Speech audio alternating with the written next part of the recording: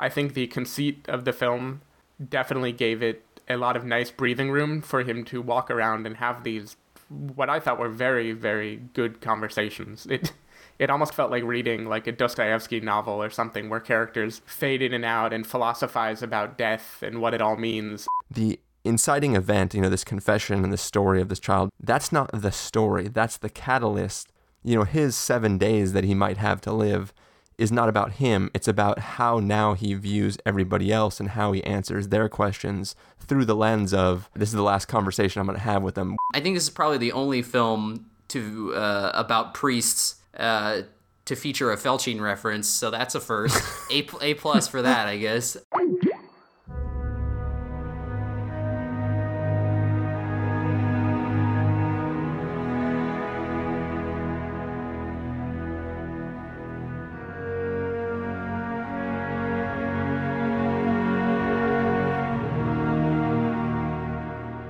Hello, everybody, and welcome to the Spoiler Warning Podcast. This is review number 308 with a review of Calvary.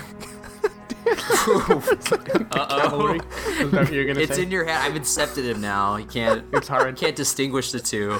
All right, so for those listening, I'm not even going to edit this out. I'm going to leave it in. Basically, we're reviewing the film Calvary, and right before we started to record, Carson put it in my head that he's going to accidentally say cavalry, and now I don't know which word it is. Well, you see, my girlfriend did it to me, where she's like, I thought it was cavalry, and then she was like, oh yeah, Calvary, because he's a priest. See, I thought it was chivalry, so I was really disappointed. I thought it was chicanery, and then I was like, oh. I thought it was Valkyrie. Yeah, The plot against Hitler. So, I just decided to incept you all and, put that upon you so you don't know how to distinguish it. Yeah, well, the movie did start off in German and then transition into English pretty quickly. It did, totally did, yeah. I could see why you were confused at first. Yeah. But anyways, we are here to talk about Calvary. Yes. And, how are you guys doing this morning? Pretty good. Hopefully we won't have any random Wi-Fi droppings or background noises. Also, I guess I never finished the intro, so who are you, Carson?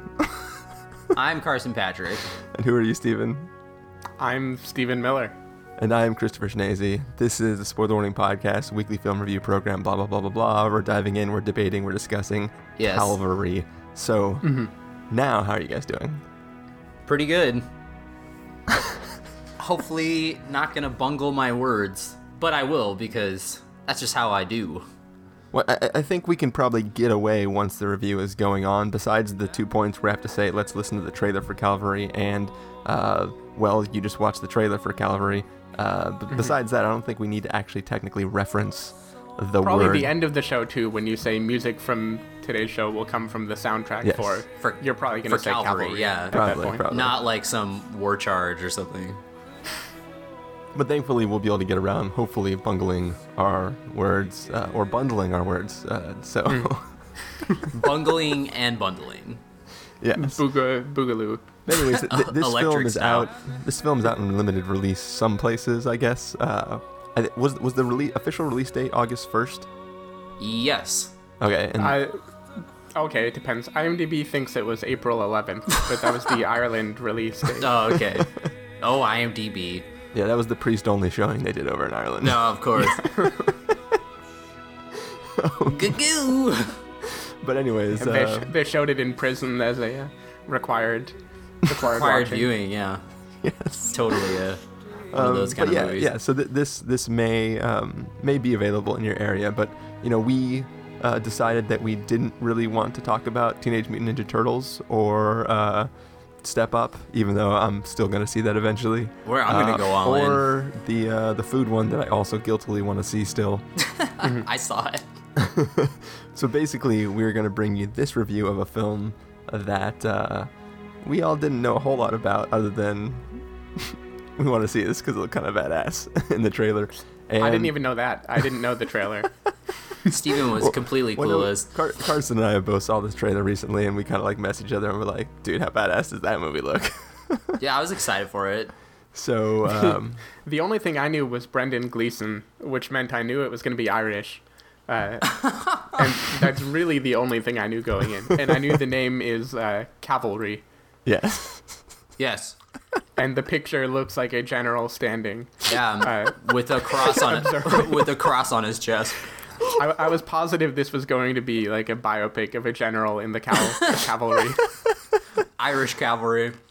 Oh, that makes me so happy. And by the way, and this might be spoilery, so I won't say why this is funny, but I thought there were going to be trailers before it, and so I got popcorn, and when I showed up, it was 10 minutes late, and so I missed the thing that happens in the beginning. Oh no. Oh jeez. So you don't even really know the whole conceit of what the film is about. So I figured it out through the movie. Like, he dropped little references, but I didn't know till the very end exactly what it is that had happened at the beginning. Nice. And I still have questions. I still am not sure about a few things. So I think that's why you were questioning why Chris was asking you what he did or what you did, what you tasted before. Oh, no. So I knew okay, that. okay. I read a review Jokingly. of it later, and somebody mentioned that. So I knew that happened. Okay. But I don't know. Calvary fail.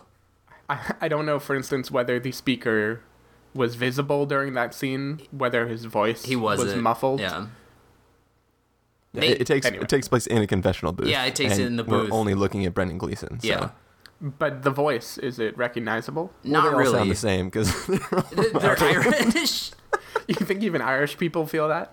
I think so. You But have to, right? But I feel like there are definitely some different. You can have a more, Irishy accent than most. I feel. Yeah, you could be like an Irish spring water soap. Like And he just cranks it up to 11 for this. I was 7 years old.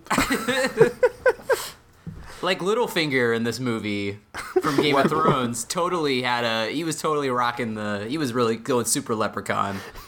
Your accent sounds like a Jim Henson Irish person. Kermit the Frog trying to do an Irish accent. Good times. Well, we are also this week going to have a listener requested review of Snowpiercer. So if you're listening to this and you're wondering why we're reviewing a film you can't see, we're doing one for us and one for you guys. So Snowpiercer is available right now on video on demand, so everybody can go ahead and watch that one if you haven't seen it already. So look forward to that coming in the feed. But what do you say, guys? We start this episode off. Let's listen to the trailer for Calvary and then come back and give everybody our Calvary review. Nicely done. I'm here to listen to whatever you have to say. I'm going to kill you, Father. Certainly a startling opening line. I was raped by a priest when I was 7 years old. Why don't you make a formal complaint? What good would it do? The man's dead. Things you hear in confessions these days. The mess people make of their lives. You're a very nice-looking young woman. This is my daughter, Fiona. But you're a priest. I was married before I became a priest. You can do that, can you? It would appear so. There's no point in killing a bad priest, but killing a good one, that'd be a shock. Could I have a word? Hope we don't get locked in here. We'll have to make love to keep warm. We have to ask ourselves, what does this man want? He wants to be loved. He wants to be admired. What do you see when you look at me? You see a sophisticated, eminent man in the prime of his life. He wants to be feared. Is this a police matter? No, it's a personal thing. What did you say you wanted it for, Father? I didn't say. Your church is on fire. It takes a lot of nerve to burn down a church. Unless there's a personal angle, nobody will have a grudge against your father, no? I'm going to kill you because you're innocent. Not right now, though. I give you enough time to put your house in order. The time is gone, you don't even realise it. My time will never be gone.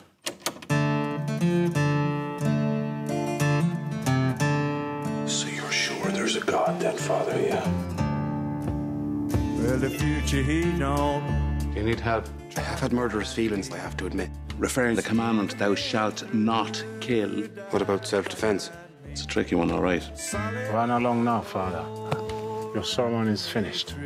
He needs taking down a peg or two. That's what he needs. Take me down then. Venom wasted.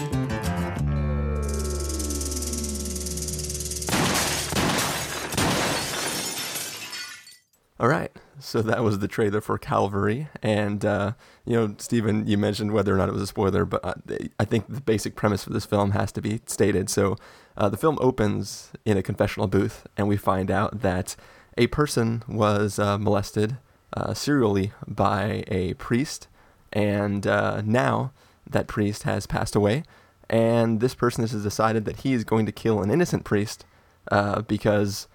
well, that's the way he is justifying the act. He's like, hey, it's not going to do any good to kill this bad priest. Why don't I kill a priest who has done nothing wrong? And he gives Brendan Gleeson a week's time before he is going to come after him and kill him. And this film follows Brendan Gleeson over the course of that week as he is, I guess, awaiting himself to be killed by somebody. So, Carson, what did you think of this film? I thought it was really great. I think I knew going in that it was probably going to be pretty awesome just for the fact that... mostly the pedophilia. Obviously. Down for that. The obvious child. Yeah, but I really like these McDonough brothers. John Michael, who did this movie, also did The Guard with Brendan Gleeson, which was basically Brendan Gleeson as like an awesome police captain in Ireland. And that movie was very funny, very witty, and very dark. They have like a very deft ability to blend pitch black comedy with very, very dark themes. With Brendan Gleeson in particular. Because the other brother, Martin, used him for In Bruges, which is one of the best movies that's come out in the past decade. I mean, that movie is just near flawless, in my opinion. And obviously he did Seven Psychopaths, which was a really fun movie. Yeah. And they both have this sort of... they come from the play world, so they have a very like playwright style, and... very evident in John Michael's movies, because this movie Calvary could definitely be a play. It no pun intended, plays out that way. It very much feels like it was adapted from a play, even though it's an original piece. Definitely the way that characters kind of present themselves, and each one has a unique and the way quirk. The way that the film is structured. There's a lot of scenes where it's just Brendan Gleeson talking with one other person. And, it's really like two characters talking. I would actually, just real fast jumping in, I would love to see this as a play where, like, the character in the Brendan Gleeson role never leaves the center of the stage, and crew members are manipulating the set behind him into, like, he's in a confessional booth, he stands up, the confessional booth, like, pulls away, and then the bar slides in and he's meeting his daughter, and then that bar pulls away, and then the church comes in and he's talking to that other priest guy. Like, it'd be really cool to see like a very stylized, like Microsoft Surface commercial style where like the scenery around him is changing and he's kind of just there the whole time. Or like an Old Spice commercial where he's looking at the camera saying saying witty things while the world happens around him. Yeah, like that would be a pretty sweet play. I would go see that.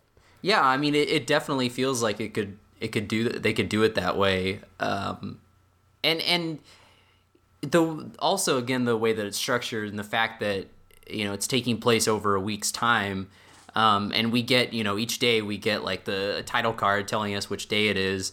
Yeah, it's not Richard Linklater style. No, and sometimes that can be distracting, but I feel like in this case it was almost like a tension builder. You're like, oh, like it's getting closer, and because underneath it all, this movie is pretty much a whodunit. You're like, it's Brendan Gleeson going around, and it's almost like he's trying to investigate who might be this person who threatened his life. Or in my case, it was a what did he done? What did he done it? Well, no, the weird thing about it, though, is he kind of knows who it is from the beginning, like immediately. I mean, when you that's right. Yeah. Yeah, when you live in a tiny town like that and you're the priest and like everybody's sort of, goes to mass or whatever the Irish equivalent is, like regardless of whether they really feel like they should be there or not. It's sort of, it's like, you know, everybody in your congregation, and it's like from the very beginning he doesn't have to even like peek out to see who just walked out of the confessional booth. Like he's pretty much knew who it was from the beginning. Yeah, but we don't know because we can't differentiate between the accents. Well, that's what I meant. I mean, like, he obviously knows, but we as an audience member don't know. So that, I mean, there's a sense of mystery in that area where it's like we don't know who it could be, and he's going around. You know, we're presented all the different town characters, you know, as you know, who could be the person that it is. My girlfriend was just like, oh, I knew who it was from the beginning, and I was just like, well, I didn't. Like, I'm just dumb, I guess. Because I seriously think that the voice was, obviously they do very much sound alike, but I feel like the voice was a little bit altered to hide his identity. I don't know. I truly believed it might have been, like, since I didn't see the beginning of the movie, I truly believed it might have been like the Saw kind of voice being Jigsaw. It's time to play a game, Father. Yeah, the only person I knew who it wasn't was Lord Baelish, because his voice is so identifiable that, like, I was like, well, it can't be him, because I would have definitely got his slimy ass accent.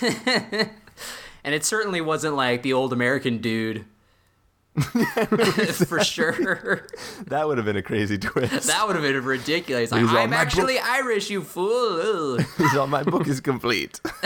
Now you're... It probably wasn't one of the women who he sees. Yeah, it definitely wasn't a woman. And I will say, again, going back to the very dark comedy aspects. I mean, the movie is funny in certain places. Like, there's a lot of like really good zingers.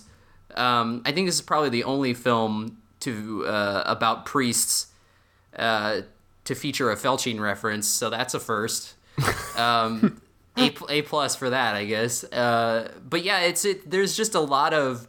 I love the fact that they both write characters that speak freely. Like, there's no real filter, and it's all very non-PC, which is nice. And I think that's probably how most Irish people are. But it's nice to hear that in movies, because, you know, you don't really get that sort of sense a lot of the times. I mean, if you're going to make a movie with this dark of a subject matter, I mean, you might as well go step up all in. I mean, you should really, you know, you can't really play it light, I feel. Yeah, but the whole cast is really great. Brendan Gleeson is good as always. I mean, he's always given it his all. And yeah, like, I thought, like, Chris O'Dowd was really good. Like, a nice turn for him, you know. And obviously Lord Baelish, and all of the characters had their own. The guy who was the rich guy who was in Shaun of the Dead, like, they all had their you know, eccentricities, and they were definitely, you know, unique people to listen to and to watch. So, what did you think, Steven, after missing the first 10 minutes of this film? I'm actually really interested.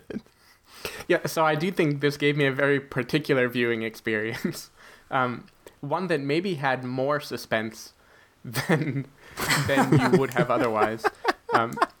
Because you don't know that he's supposed to... So here's what I knew, because he has a conversation with a bishop or something fairly early on in the movie. Yeah. I knew someone had confessed that they were going to commit a crime, and I knew he knew who they were. But you didn't know who the crime was supposed to be against. I didn't know what the crime was, who it was against. I thought maybe the person hadn't even said. And I thought... So I could definitely tell there was supposed to be this air of suspense building up, that a terrible thing was going to happen. I mean, there are these title cards that show Monday, Tuesday, Wednesday, Thursday. Yeah. So I kind of started to clue in. I also figured that... I don't know, I would say I didn't miss much from not having the beginning, but it was much more up in the air for me. Not not the movie Up in the Air. The plot was much more heavily mysterious and suspense driven in that I had no idea what could happen in this movie. And it probably speaks to the amazingly like brooding tone that the older McDonough, is that how you pronounce his name? Oh yeah. McDonough. Yeah. That he's able to convey with this, that I felt very strongly this sense of imminent dread and something terrible about to happen throughout the film, even though it was never explicitly said to me at any point that this was coming.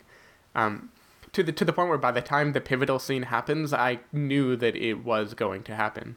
Like I think there's a scene towards the end of the movie, again, kind of in mimicking the Stations of the Cross, which I think they were going for here, where a character has a chance to avoid the imminent and like has this kind of decision of whether to stay or to flee. Yeah. And at that point, I could, with pretty high certainty, know what was going to happen.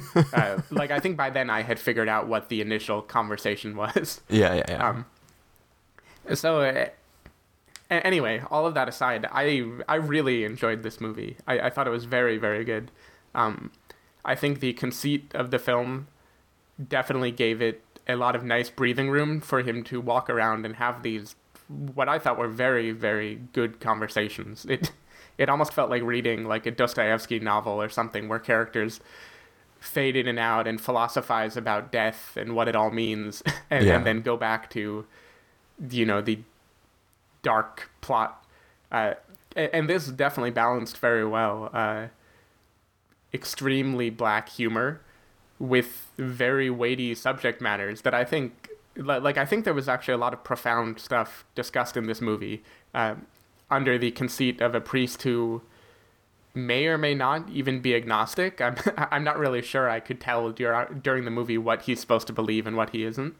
But just kind of surveying the world and discussing like matters like forgiveness and at what point has a person gone so far that you can't pick up a line and reach them again. Yeah. I mean, there's some extremely powerful moments in this movie, particularly I would say his conversations with his daughter throughout the film, and his conversation with Freddie, who is Gleason's actual son in real life. A person in a prison cell who he's having a very, very gnarly conversation with. But through it all, I think just seeing characters come and go with these dark, very particular issues, and the fact that they clearly don't care about him. They don't care about this whole religious charade. It's just a thing that they do. And kind of the idea of a man like surveying a world where he might not be relevant anymore, but still trying to provide advice in the best way he can. Yeah. I don't know. There was a lot to love in this movie for me. I loved the character of Milo when he's asking about joining the army. I don't know about in your audience. In mine, people were laughing so hard, like that was an extremely funny moment. Whereas I actually found it to be fairly moving, the priest's response to this. Yeah, I don't know, just everything, the general tone. So when I was watching it, I was thinking, this really feels like it's Martin McDonough.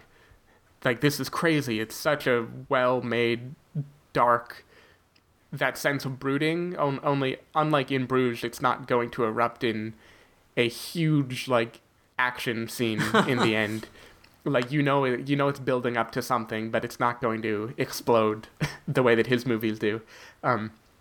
So then realizing that this is actually the brother of said director makes me pretty convinced that there are only two directors in Ireland.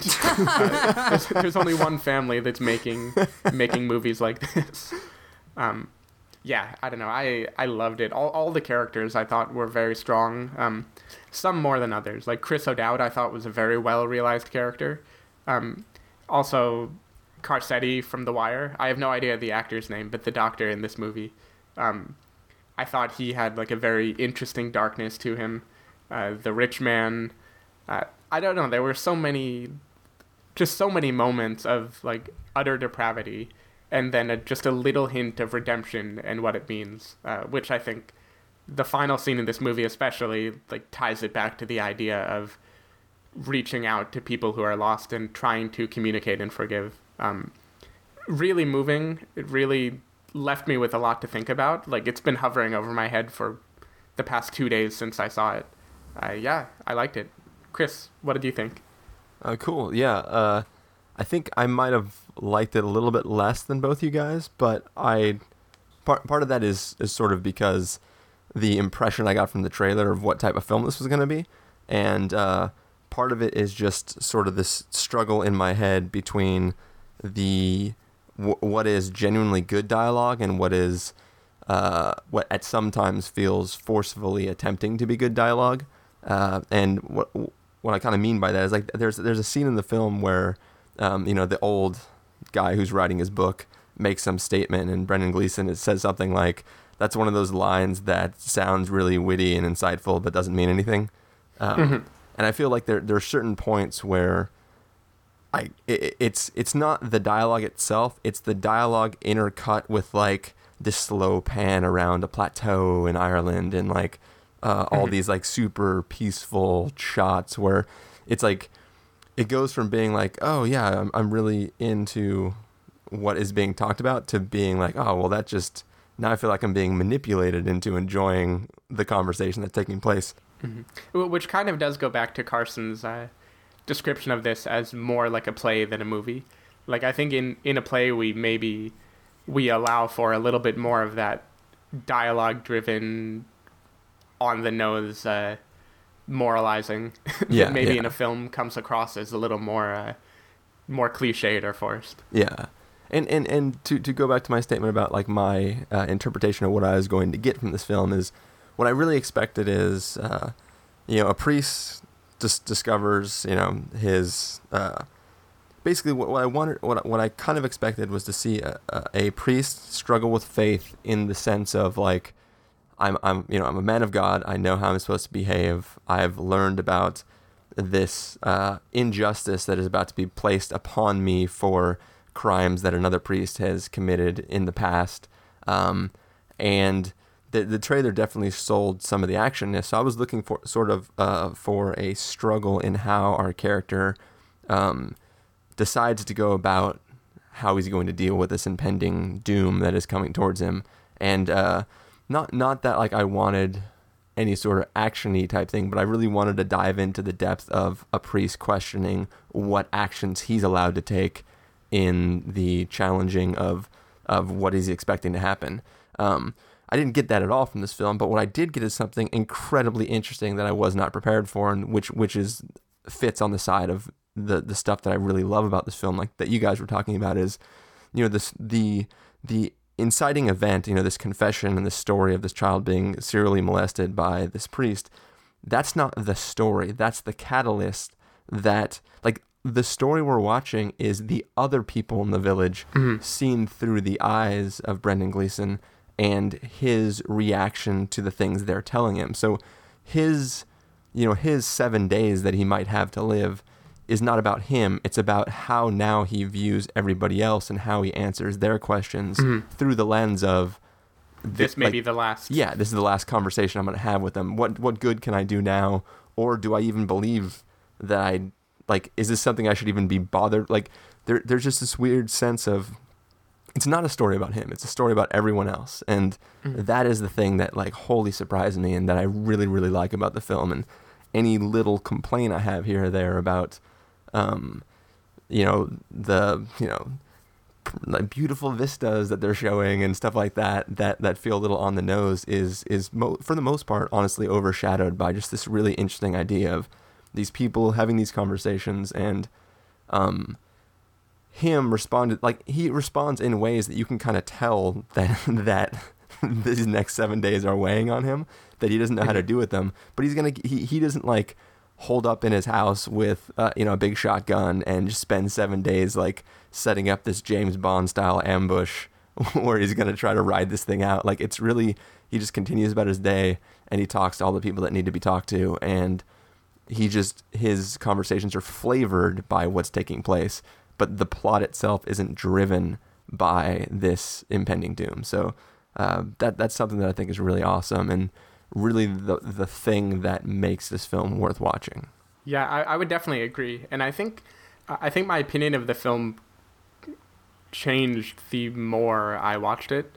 At the beginning, or not beginning, unfortunately, but almost beginning, when I came into the theater, which really wasn't that late. I think when I came in, it had just cut to the first scene of the vista and the guy surfing, and I think the only thing that I missed was the one that lays the groundwork for what happens throughout the movie. Yeah, I think that was that was right after the opening scene.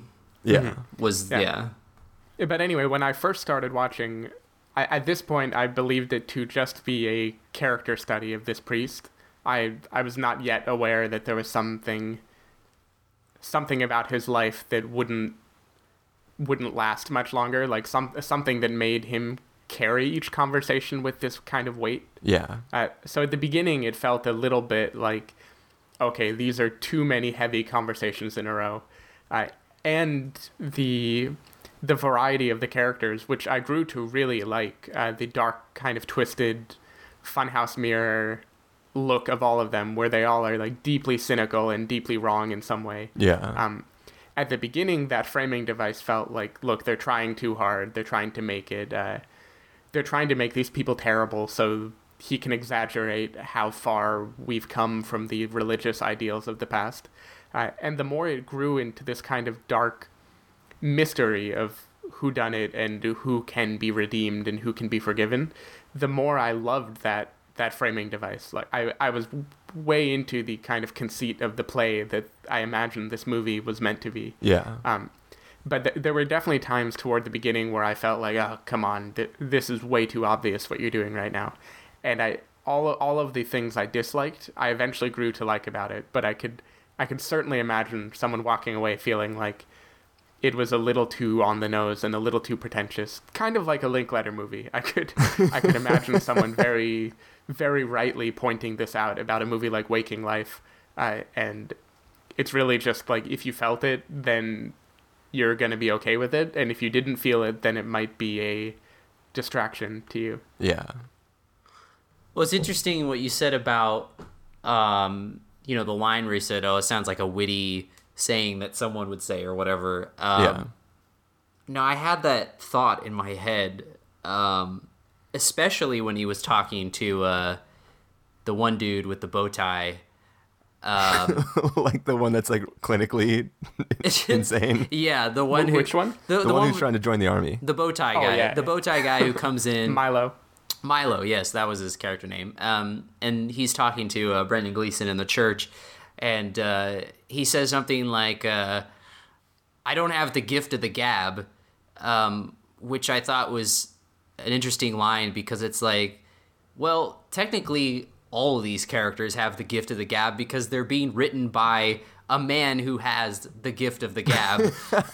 So I don't know, like sometimes you hear lines like that in movies and you just kind of have to like roll with it. And well, he was specifically talking about like chatting up the ladies, right? Yeah, picking up chicks. Chatting up ladies, but I'm just saying... He was definitely an example, too, of a character who probably wouldn't exist as is in the real world. Right. Yeah. He was a very magnified, self-aware version of himself. I mean, within the universe of the, that he created, I think that all of the characters act as real people, I guess. Within there, he was like a clinical sociopath. Oh no, he was totally whose like sociopathicness was not like created due to some traumatic event when he was a child. Like he just something some screw was loose in that boy. Yeah, but I just saw it as that it's taking place in the real world as created by John Michael. It's like a stylized version of Ireland. It'd be like, characters in a Tarantino film or something,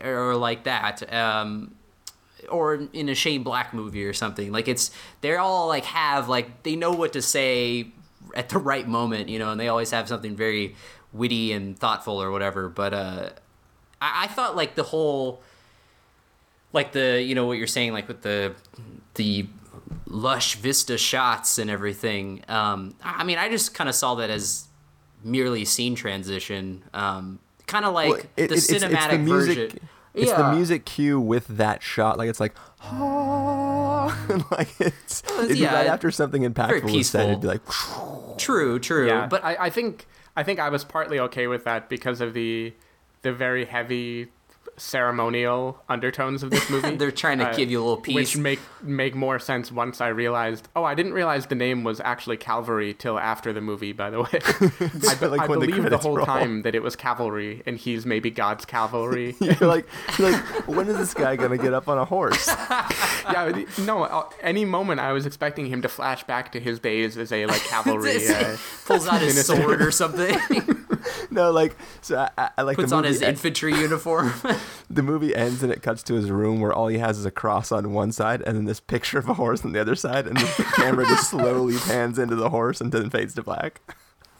Dude, that's totally how, slight tangent, but that's totally how my girlfriend was just like, I just thought Foxcatcher was about wrestling. I didn't know he has a gun and shit. Like, you know, he walks in. I was just like, yeah, like, why do you think everyone's all excited about it? Or anyway, it's like, I just thought it was a wrestling movie. I was like, no, this isn't, you know, Against the Ropes or something. I know nothing about that film, so. Actually, that was boxing, so that was a poor analogy. But anyway, the Vista shots, I was just going to say, I mean, they definitely were used as scene transitioning, but I mean, I kind of felt like that they were the cinematic version of like how you describe your ideal version of the play, like the play version of this would be, you know, like where they're just moving the scenery and he's still in one spot. But I do think that there could be, you know, they're just like, hey, we're in a like beautiful looking country, let's throw in some shots. I know that's the stupid reason, but I mean, it could be. It could be because, yeah, I mean, the movie is very dark. You might need like you might need a little breather in between each, you know, very heavy conversation. Yeah. And also, to be fair, they are saying something weighty, and after you always get a vista shot followed by like Brendan Gleeson staring off thinking. So like it's sort of like we get the same moment that he has to think. We just get it from a further back view. To reflect on what he saw. Yeah. What was that, Stephen? Yeah, I was just agreeing. It's kind of a moment of reflection before the next scene change and the next character is paraded in and talks about their view of life. Because I think there's a good mix of like people who are either genuinely going through something or have something to say, and then some people who are there just for comic relief. So... like the male escort. Yeah, like Leo. Yeah. Like, I don't know what movie he was from. I have no idea.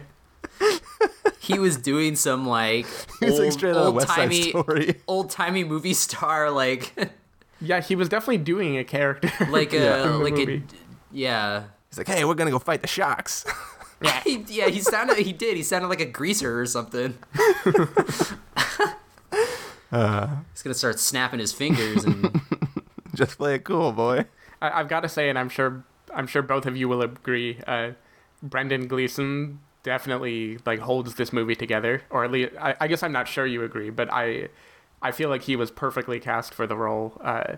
If I have to watch someone staring and thinking for a long time, then you're like, I'm glad it's Mad Eye Moody. Yeah, I was gonna say, I'm just glad that both his eyes look the same direction. Yes.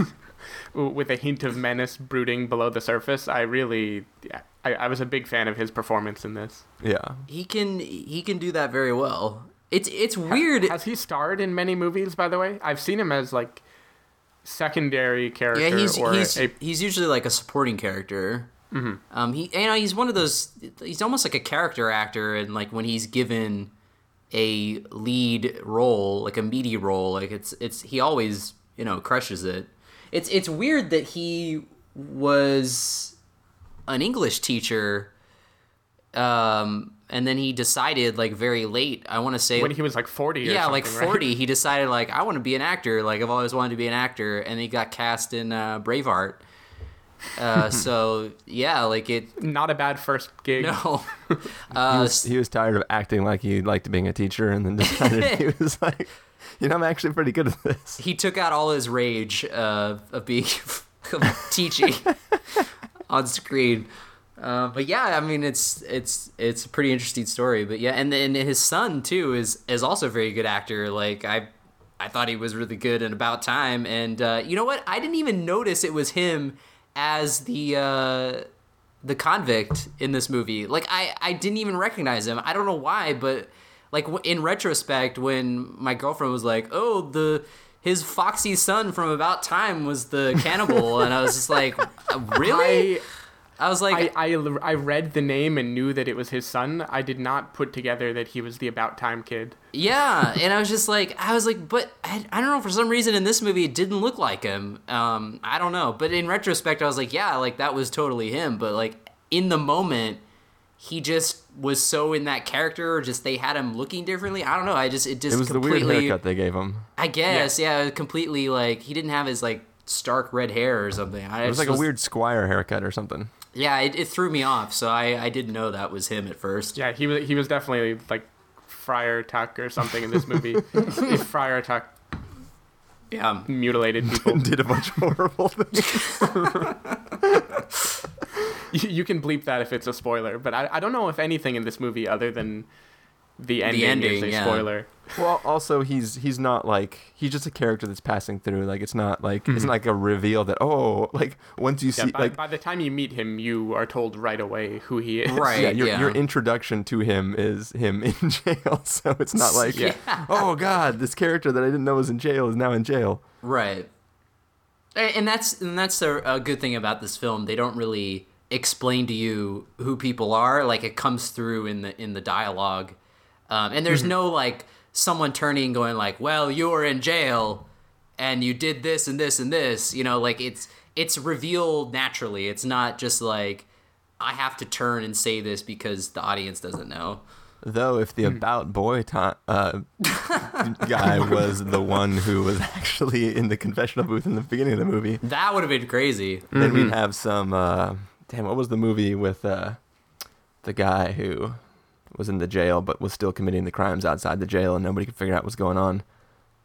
We reviewed it on the podcast and it was bad. Oh, was that Law Abiding Citizen? Yeah, Law Abiding Citizen. Yeah, with G Butts. Yeah, G Butts. G Butts was committing the crimes. Well, you don't have to see it now because I sort of just spoiled it. I thought that movie was mildly entertaining in a stupid way. But yeah. But, it was not as good as this film.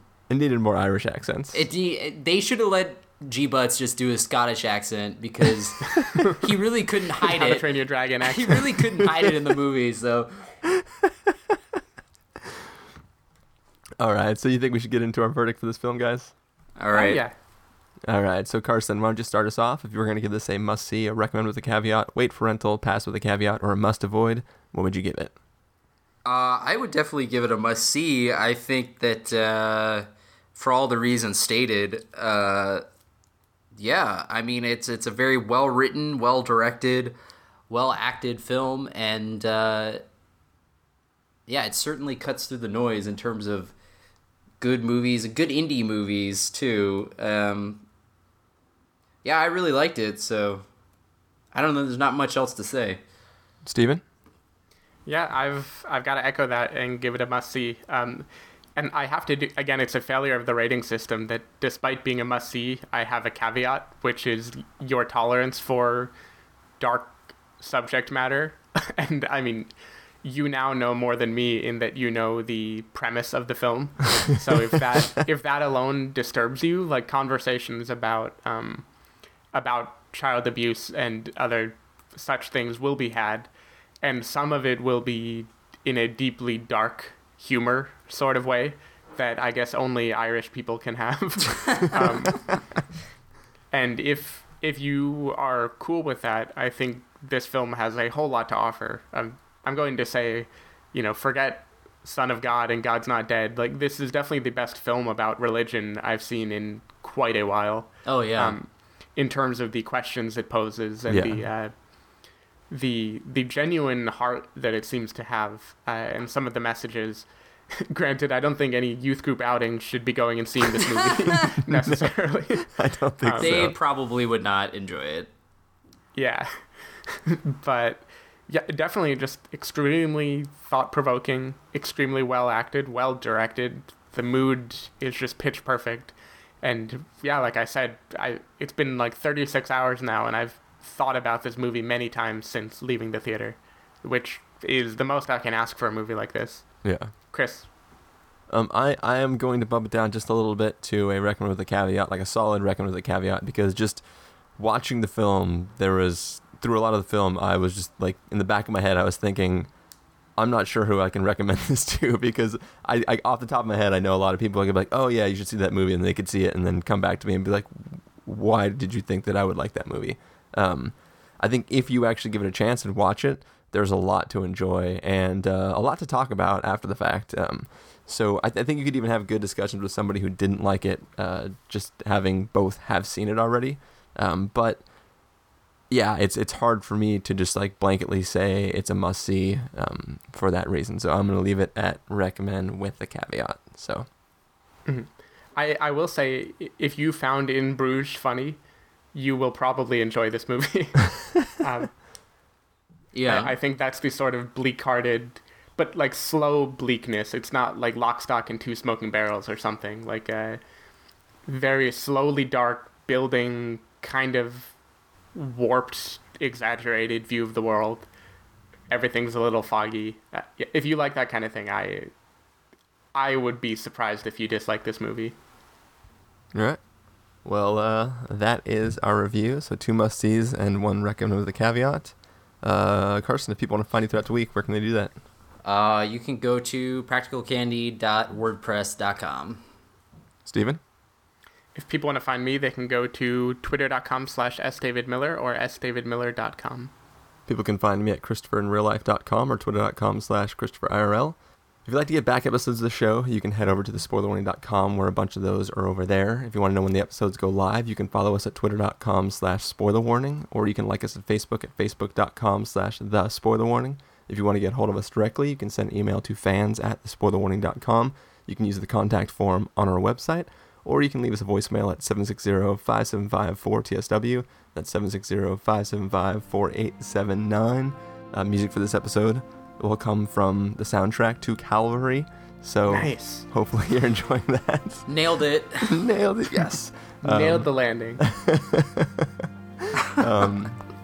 But yes, we are now going to go off and record a listener-requested review of Snowpiercer. So please stay tuned for that. That'll be showing up in the feed somewhere after this episode. Thank you two for joining me. Yes, thank you for having us again. I spoke for you, Steven. Yeah, and thanks for picking this movie rather than any of the others that came out this weekend. I think we made the right choice. I really wanted Steven to watch Step Up All In, but I wasn't gonna make him go back and watch all the previous Step Up films for context. But maybe one day. Maybe one day on a plane flight to like somewhere in the world. Yeah, you can catch up on all the.